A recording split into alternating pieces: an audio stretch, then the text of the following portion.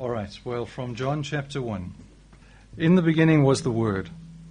The Word was with God, and the Word was God. He was with God in the beginning. Through him all things were made. Thank you.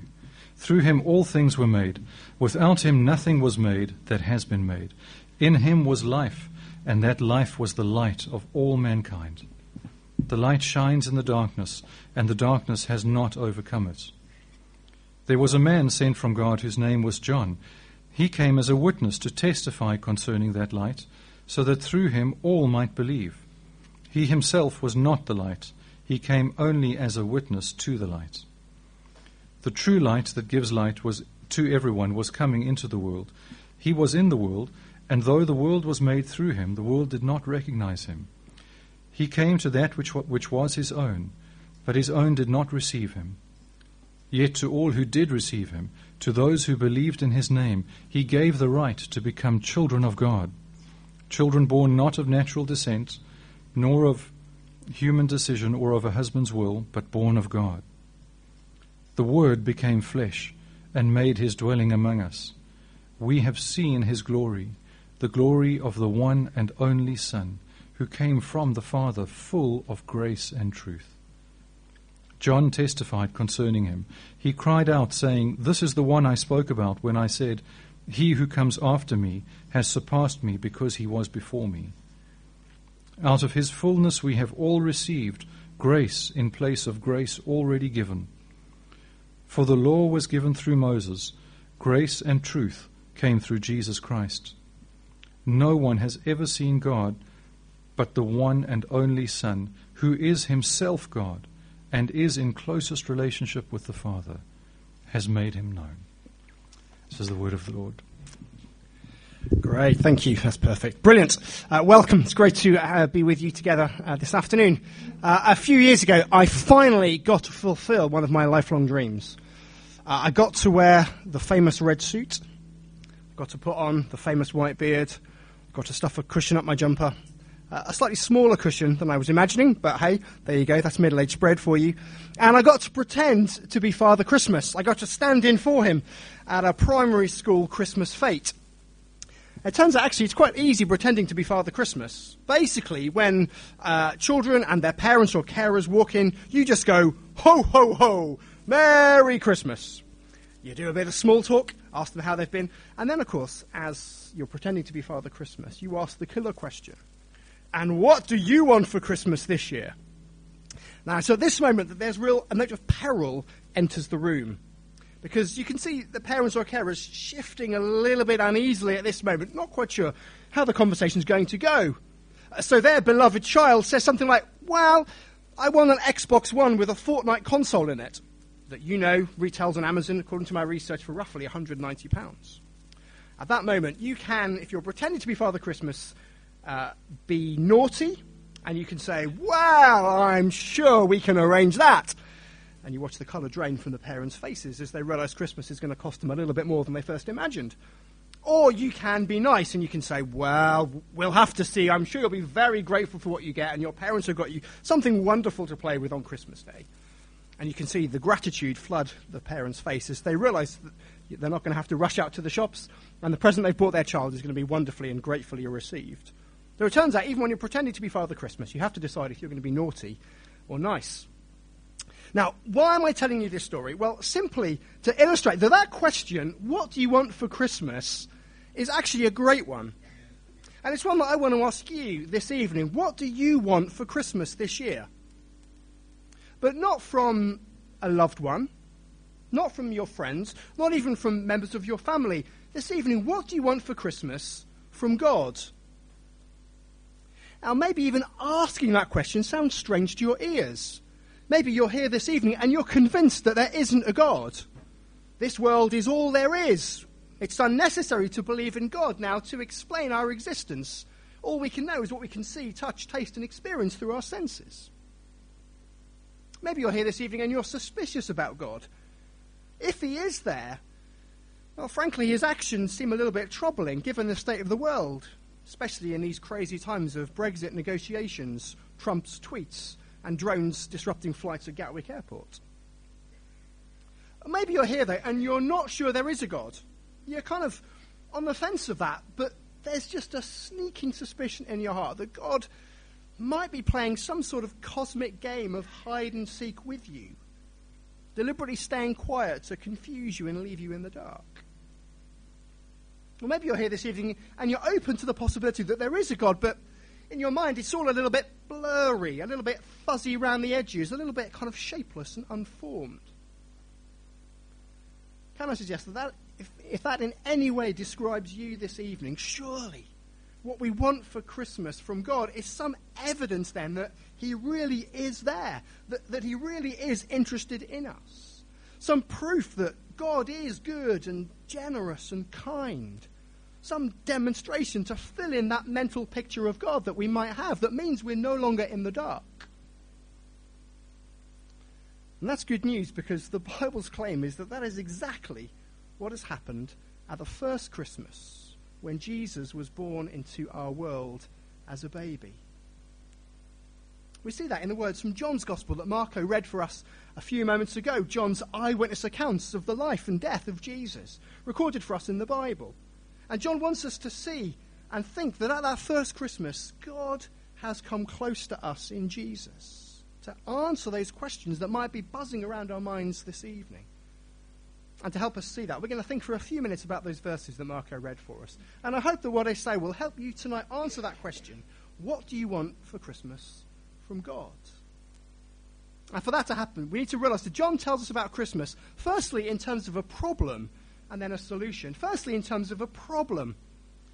Right at the end of that reading, John almost sneaks it in as the punchline, a fundamental human problem in verse 18. This is what he says. He says, no one has ever seen God. That's it. That's his problem. John tells us that if we're left to ourselves, none of us naturally can really and truly know what God is like. We've never seen him, after all, John says. That makes sense. That's because God's not part of the world order. He stands outside it. In 1961, Yuri Gagarin, the famous Russian cosmonaut, was the first man into space. And when he came back to Earth, he was interviewed about his experience of that. And he famously said these words. He said, when I was up there, I looked and looked and looked, but I didn't see God. But he wouldn't, would he? God is beyond this world. No one has ever seen God, John tells us. But of course, that doesn't stop people thinking about God, does it? It just means that people start guessing about him. And plenty of people do that, coming up with all sorts of different ideas about the question of who God is and what God's like.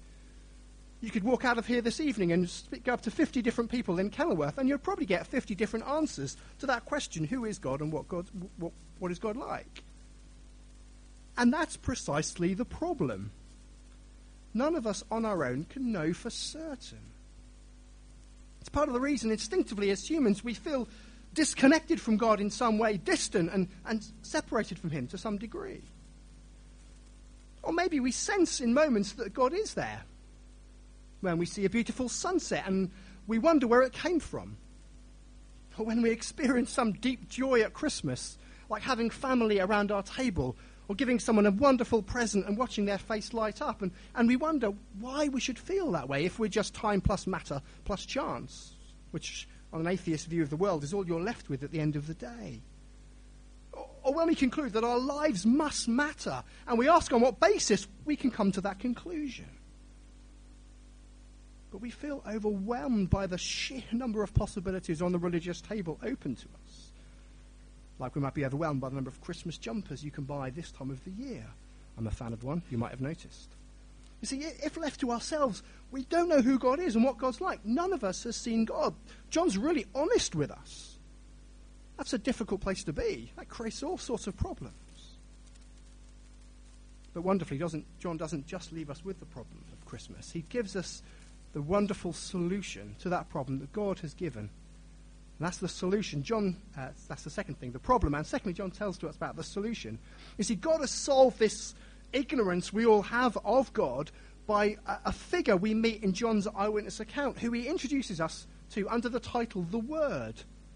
And maybe you noticed it as it was read out. He's described in exalted terms In the beginning, we read, was the Word, and the Word was with God, and the Word was God. He was with God in the beginning. See, this Word has always existed, always been with God, relating to him, and relating to God as an equal, because he actually shares the life of God himself. He is God. So the Word knows all about God. He's been relating to him from all eternity. John sums it up in verse 18. The Word, who is himself God and is in the closest relationship with the Father, has made him known. See, that's the solution to the problem. None of us have seen God, but this Word has made him known. That's part of the reason why John calls this figure the Word. We use our words to communicate, don't we?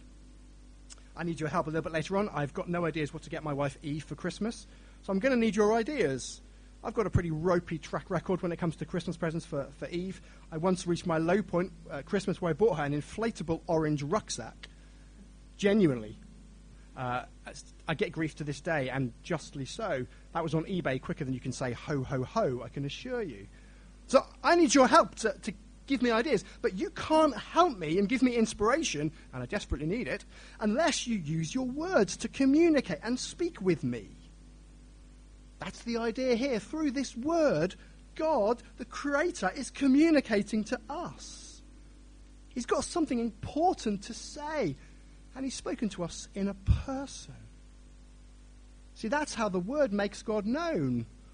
Not through sending us a Christmas card about him, not even through posting a festive message on Facebook, but by coming to earth as a human being.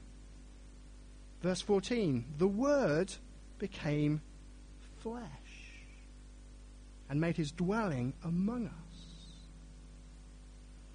See, this Word didn't stay distant or aloof or far off. No, he came close to show us God. He's come to live on earth among us.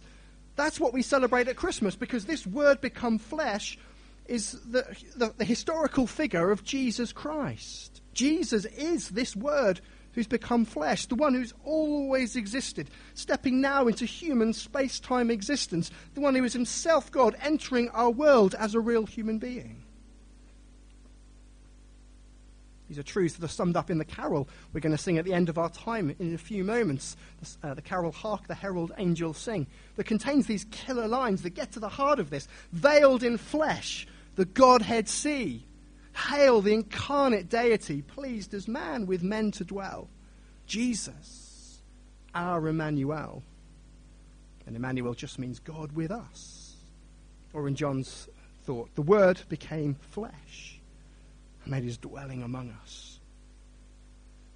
You see, the Word has come to earth to make God known, to tell us what God's like, to answer that fundamental ignorance that is at the heart of all of our experience.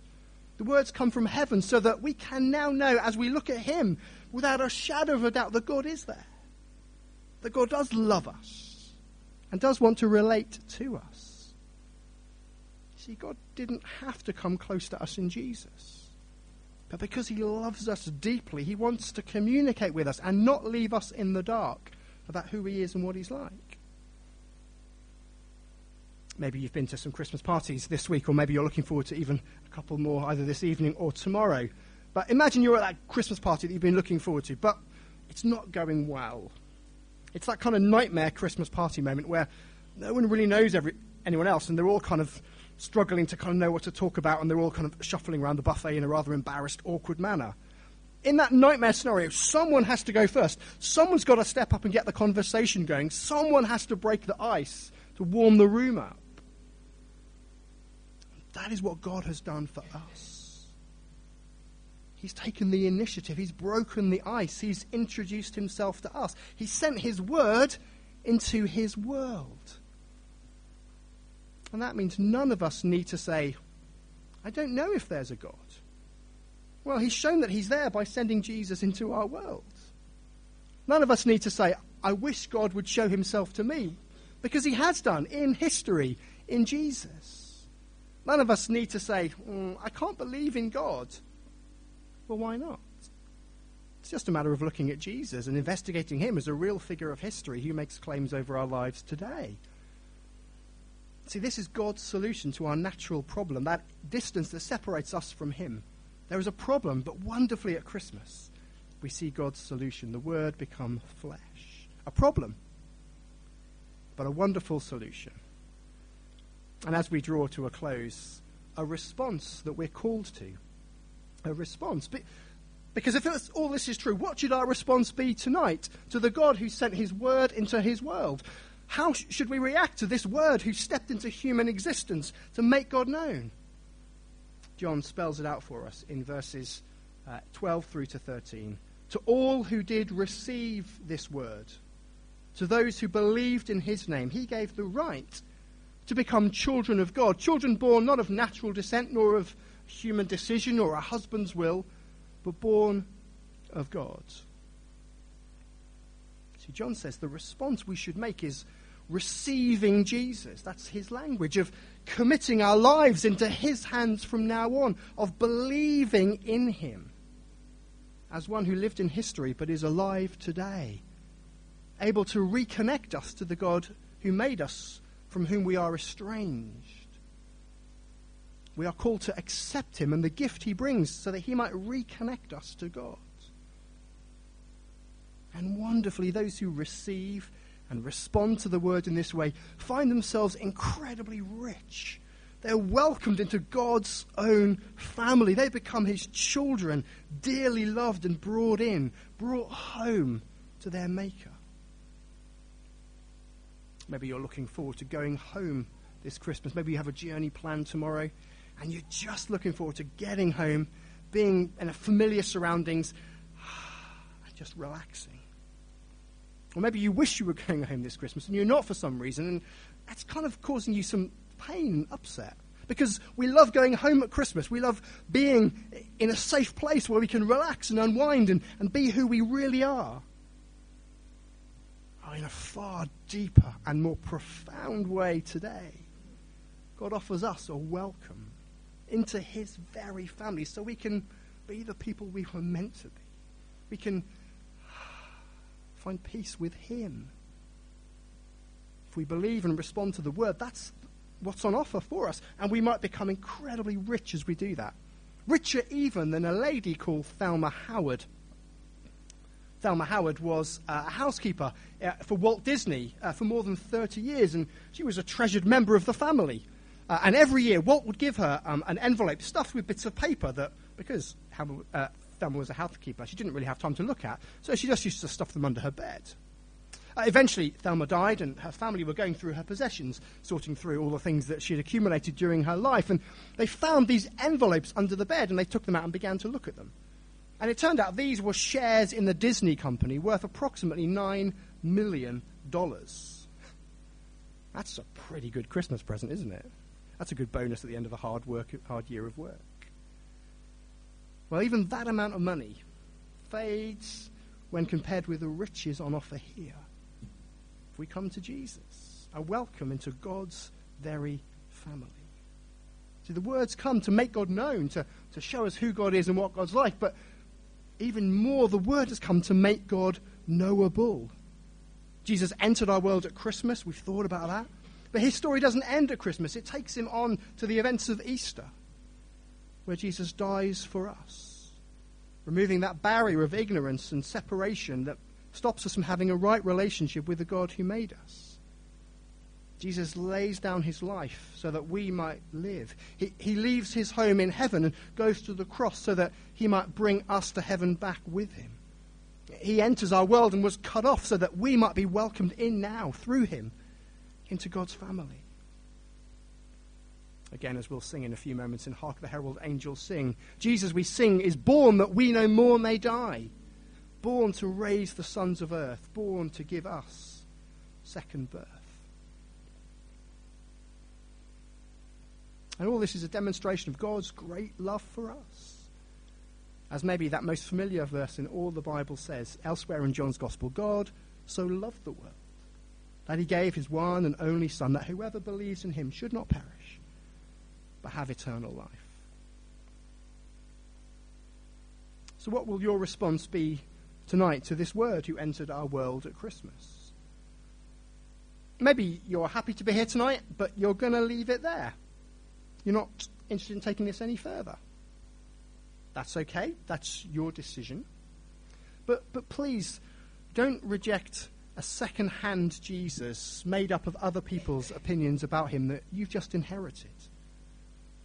Before you walk away from Jesus, give him the respect to have a look at him with an open mind, to investigate the claims that he might make. Why don't you pick up a Bible if you've got one at home, or come and speak to me and we can get one to you, and just spend an hour over your Christmas holiday just reading one of the eyewitness accounts of Jesus' life so that you know the one that you're rejecting. That's a matter of intellectual honesty. Why not do that if nothing else? But maybe you're here tonight and you want to think more about Jesus. This word became flesh, and maybe start getting to know him for yourself. Well, that's brilliant, and we'd love to see you back here at our Christmas Day service. There'll be some information about that towards the end. Maybe that's the next step that you could make. Come back here on Christmas Day and think a little bit more about this word who's become flesh at Christmas, as we'll be thinking about on that day. Maybe you've got some specific questions about all this. Well, brilliant. We love questions. Come along and ask them. Come and speak to me afterwards. I'd love to have a natter over a mince pie with you this evening. We're persuaded that the Christian claim stands up to examination and scrutiny, and there are honest answers to your honest questions in the Christian faith. Come and ask them. We'd love to talk to you. But maybe tonight some of us are ready to commit our lives to Jesus. We're ready to make that response of welcoming him, of receiving him, of believing in him as John urges us to. Well, if that's you, do speak to me or someone else who's been at the front tonight. We'd love to explain a little bit more about what that means, and how this Christmas you might receive this wonderful gift of the Lord Jesus and all that he means. Well, however you respond, thank you for your attention. Thank you for coming out.